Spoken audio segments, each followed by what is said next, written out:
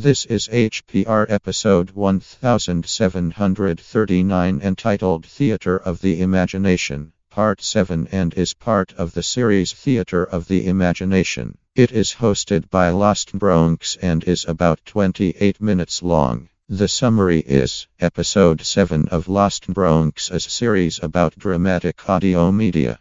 This episode of HPR is brought to you by anhonesthost.com. Get 15% discount on all shared hosting with the offer code HPR15. That's HPR15. Better web hosting that's honest and fair at anhonesthost.com.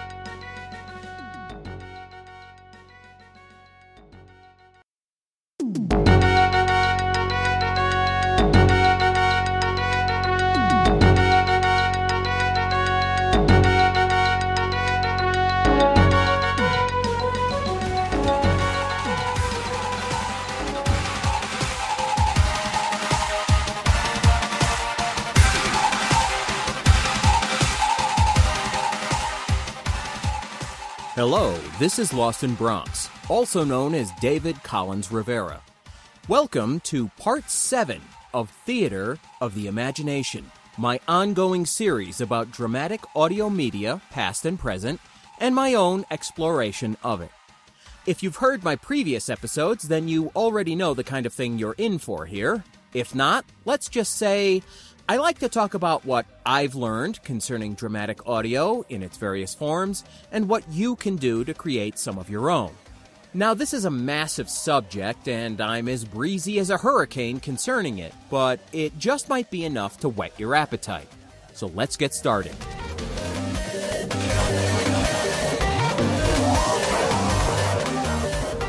Today's hardware segment is going to cover my solid-state recording device and how I use it.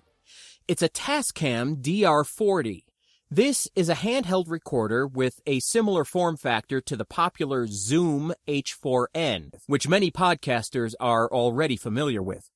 I used to own a Zoom H4n, but I broke it. I was dead in the middle of a project at that point and needed a replacement right away, but the Zoom was too expensive there and then. The Tascam DR40 was about half the price at that time, and again, designed along the same lines, so that's what I went with. The Tascam was cheaper, and it sounds it. Compared to the Zoom, I have to do more post-production work on my audio files in order to get a clean sound. I admit that part's fairly subjective. In the same circumstance, you might have come to a different conclusion, I don't know. The price was not subjective. I purchased mine a few years ago. Since then, the Zoom H4n went out of production. Then I think it went back in production or something. At any rate, for a while, it was hard to find.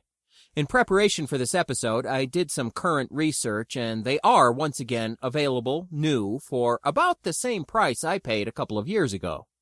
The Tascam DR40 seems to have gotten a bit more expensive. Check the show notes for some links.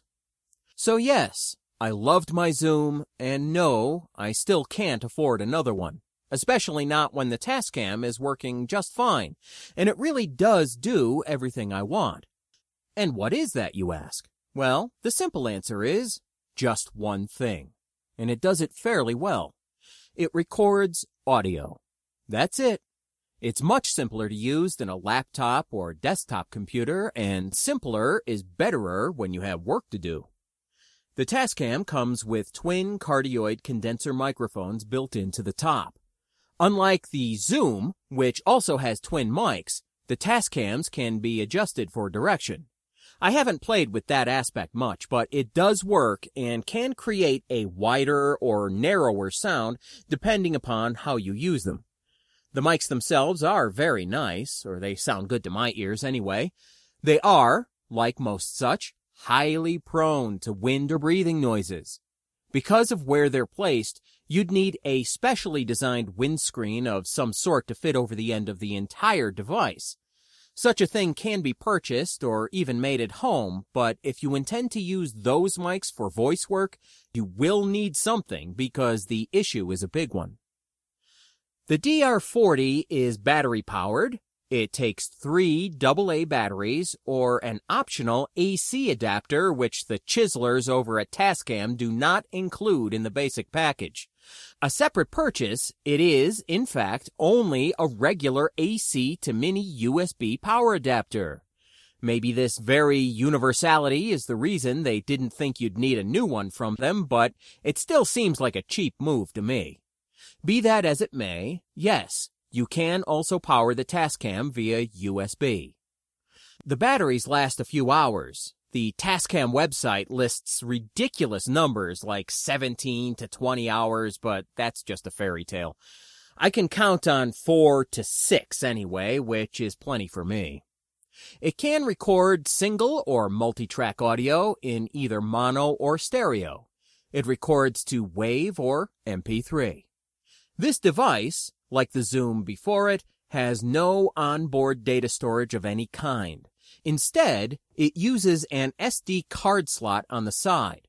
The website maintains a long list of compatible cards. Pretty much anything modern and name brand will do, up to a storage capacity of 32 gigs.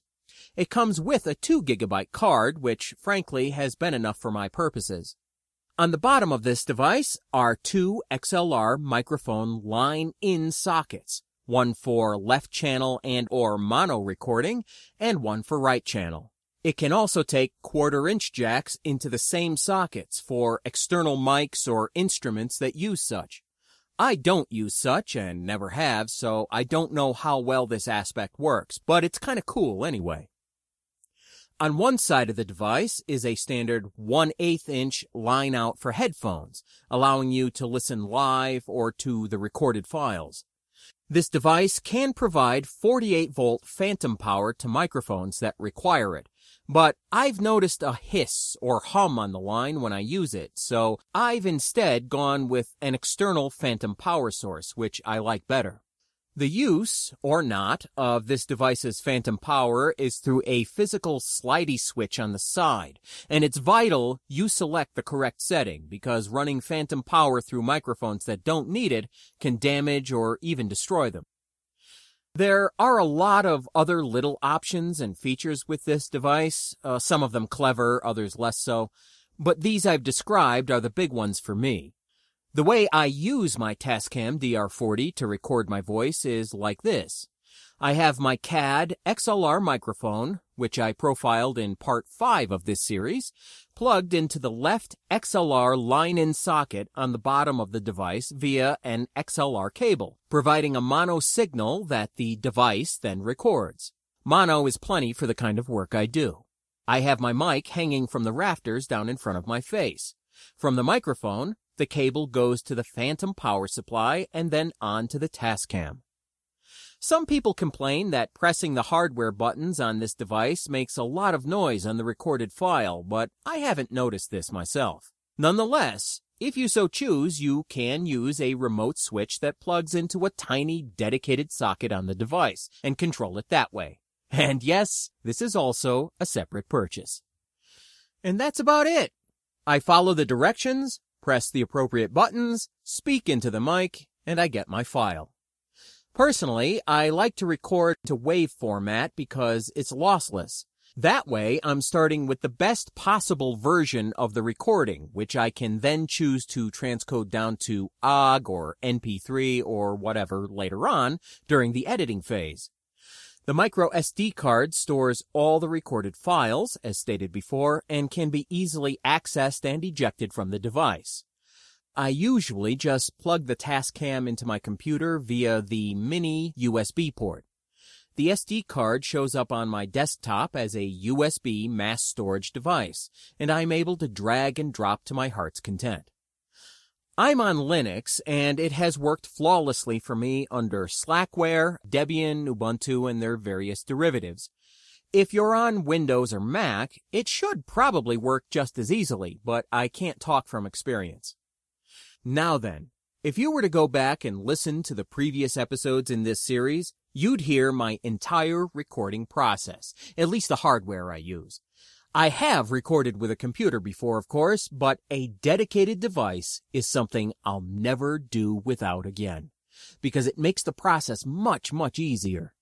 Anyone out there on a Linux distribution that uses Pulse Audio, which is most of them now, I'm talking to you. Turn on the Tascam, press record once, and that button begins flashing. This is a sort of live mode, which allows you to test sound levels, listen through the headphone jack, make sure everything is working, all that, before you actually commit to recording a file. Press the same button again, the flashing turns to a steady light, and you are now recording. Press it again and you're paused, press it again and you're unpaused. Press stop, and you stop recording. Boom, done. You have a file. While you are recording, the device is continually writing to the SD card. If anything happens, such as your batteries die or the card fills up, you still have everything you recorded up to that moment. You do not lose the entire file. That is a sweet, sweet feature that has saved my bacon more than once. Now, as I said, there are a lot of other options you can take advantage of, but essentially, the Tascam really is that simple to use. If you are going to record your voice on a regular basis, I highly recommend you get a dedicated device like the Tascam DR40 or the Zoom H4n or something else of the like. There are a lot of choices today, so get out there and get choosing.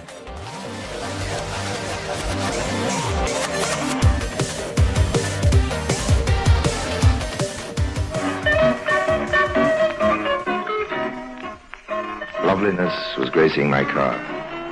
Loveliness in the form of the emerald locket around Mrs. Donaldson's neck, and loveliness in the form of Amy Collins. She was Mrs. Donaldson's hired companion. She had red hair and eyes to match the emerald, and she liked me. I think she liked me. Every so often I'd catch her eye. And she'd turn away, as if she were guilty of something.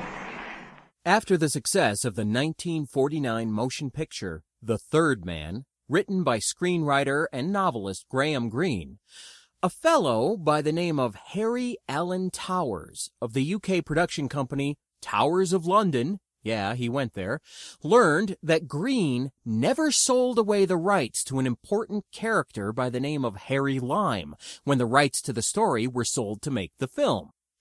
The owning and selling of intellectual property, or pieces thereof, in show business is labyrinthine and convoluted, but in this case, it paid off.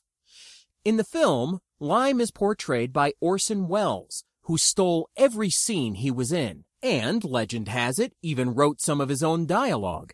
Somehow, Towers was able to lure Welles back to the role. Really, no one else could have played the character then or now, and thus was born one of the finest old-time radio shows ever, The Adventures of Harry Lime, distributed in the USA as The Lives of Harry Lime, which I rather prefer. The radio show takes place long before the film, in a timeless, almost mythical period between the world wars when adventure, romance, and mystery could still be found in exotic parts of the world, just like in the old days. Except now, you could get there by plane or fast steamer. Harry Lime's moral compass in the radio show seems pretty far afield from the despicable direction he displays in the film, so one can only assume that the horrors of World War II later on drove Harry fully to the dark side. Whatever the case, he's superbly likable here, as he cheats and lies and, as often as not, fails to make a profit in the royal courts, classy casinos, and nasty back alleys of the world. Still brilliant, still a schemer, but decidedly not a beast this time around, Harry is out to make a buck and to look good doing it. His adventures take him everywhere, and he rubs shoulders with the wealthy and despondent alike, and is himself both of these things by turns from episode to episode. A con man supreme and a dangerous thug when he needs to be, Harry Lime is witty, cultured, and smooth with the ladies. making friends and enemies with equal ease. Indeed, they're often one and the same. He plots big scores, butters up foolish marks, engages in witty repartee, and, occasionally, faces and defeats even bigger rogues than himself. Always on the go but never quite getting there, Harry Lime, as portrayed on radio, is quick to save a damsel in distress, even if he has to loot her purse to do it. Check the show notes for a link to the complete series on archive.org. Load 'em up and listen, but keep your hand on your wallet.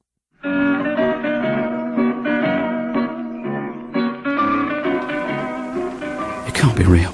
I saw him. Who's there? I turned and out of the night it came.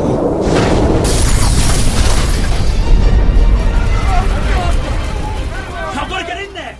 Now, Towers of London was one of many independent UK producers of radio drama back in the old days. But that tradition is not dead, and the BBC isn't the only game in town over there.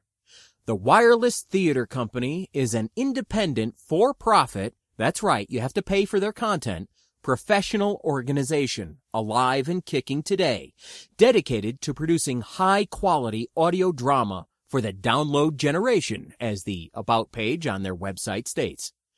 Covering every genre you can think of, Wireless is a multi-award-winning production company that offers a very modern adult take on what audio drama can be. They have far more content than I can describe here, but one property that stands out as being of interest to hackers and geeks alike is the thrilling Spring-Heeled Jack saga. Several series worth of this tale let the Wireless Theatre portray Victorian England with superlative immediacy. Outstanding actors combine with an immersive audio landscape to create a creepy, massive adventure spanning years and asking more questions than it answers. Is Jack a man, a monster, a fraud, or something much more? Find out for yourself and be prepared to fall into the past with the Wireless Theatre Company's explosive, tremendous, mind-bending adventure, the Spring-Heeled Jack saga. That's settled then. The apprehension of the mysterious Spring-Heeled Jack is entirely in your hands.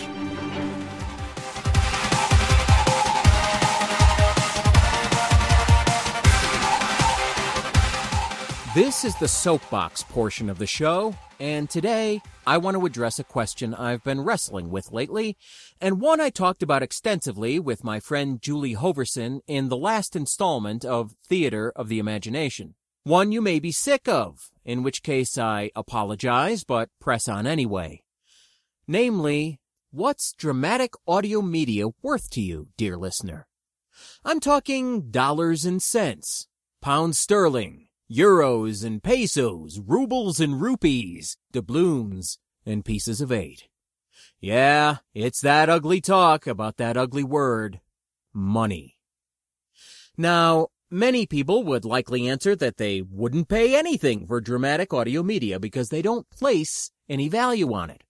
They don't like audio drama, they don't like audiobooks, and they really don't like anything to do with storytelling through the audio medium. Can't argue with that. I don't like most of it either. There are tons and tons of real crap out there. There are also tons of wonderful stuff that I just don't happen to care for. Not my cup of tea. No one should pay for the crap, and I wouldn't pay for any of that wonderful stuff I don't like. But someone would. I'm convinced of it. I'm convinced that dramatic audio media is worthy of support, and that there's something for, well, not everyone likes it, remember, but for a lot of people. People who commute every day, who are laid up or convalescing, who are doing chores, or who just like to sit and relax with a good yarn. The stories come in all shapes and sizes, as do the fans and the storytellers, and they both have to eat. The fans have bills, the artists have bills. The difference is that the artist is supplying something to the fan, something which takes time, skill, energy, and oftentimes money in order to produce. Unless the fan offers something back, the relationship is one-sided. Now, many times that's fine, most of the time, in fact.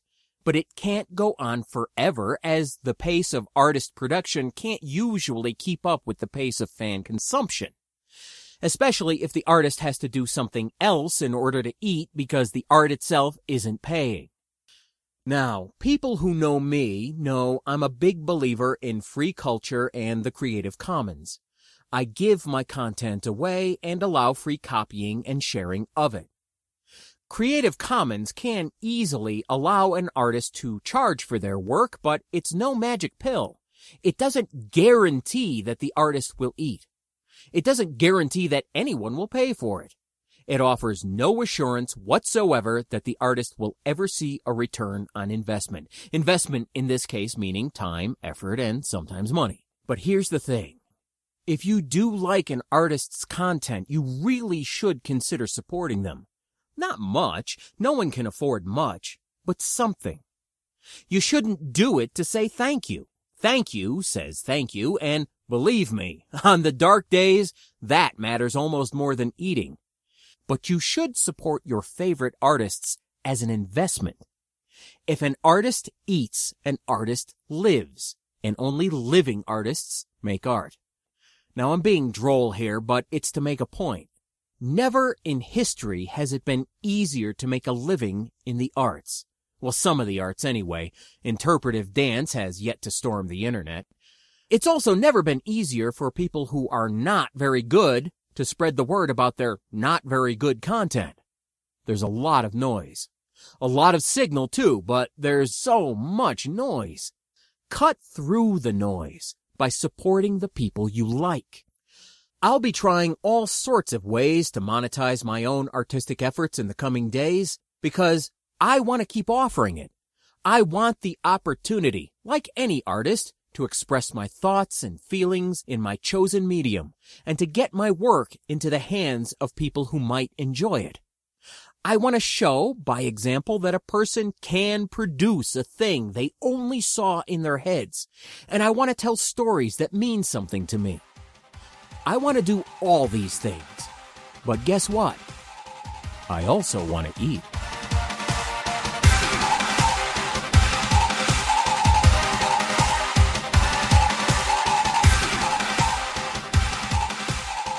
So, that's another one down. I want to thank all the people who've contacted me about previous installments of Theater of the Imagination with questions and comments. They are greatly appreciated. Please add your own voice, dear listener, either in the comments for this episode on hackerpublicradio.org or by writing me at lostinbronx@gmail.com. That's LOSTNBRONX@gmail. You can also check out my site at cavalcadeaudio.com. The music for this episode was a piece called The Game Has Changed by My Free Mickey featuring Kamiya Mia, and is available at dig.ccmixter.org. The preview clip for the Spring Heel Saga was courtesy of the Wireless Theater Company. Check them out at wirelesstheatercompany.co.uk. And remember, that's the Queen's English, so theater is spelled R-E at the end, not E-R. And finally, please remember that HPR is your show as much as anyone's. You know things, you like things, and we want to hear about them. HPR is community-driven and community-supported. Anyone can create a podcast episode. It really isn't that hard. If it seems overwhelming or you don't know where to start, drop me a line. I'll be happy to help you as best I can, even if it's only to point you towards someone more knowledgeable than myself, which is pretty much everyone, but whatever. I mean, if I can do it, anybody can. Anybody like you. This has been Lost in Bronx. Thank you for listening. Take care.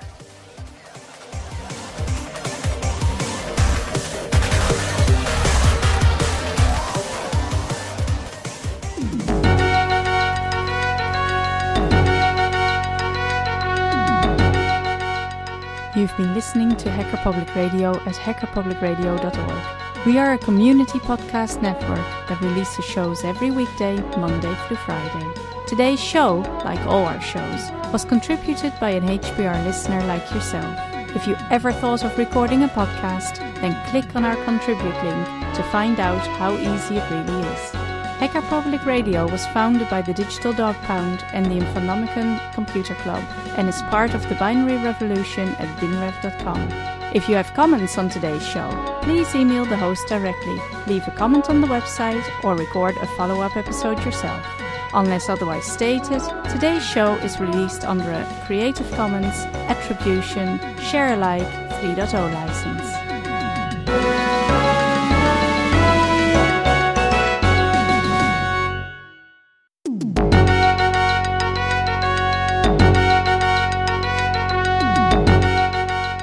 You've been listening to Hacker Public Radio at hackerpublicradio.org. We are a community podcast network that releases shows every weekday, Monday through Friday. Today's show, like all our shows, was contributed by an HPR listener like yourself. If you ever thought of recording a podcast, then click on our Contribute link to find out how easy it really is.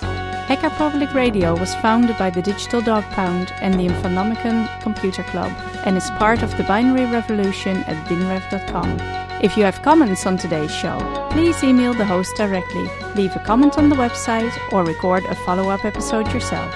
Unless otherwise stated, today's show is released under a Creative Commons Attribution Share Alike 3.0 license.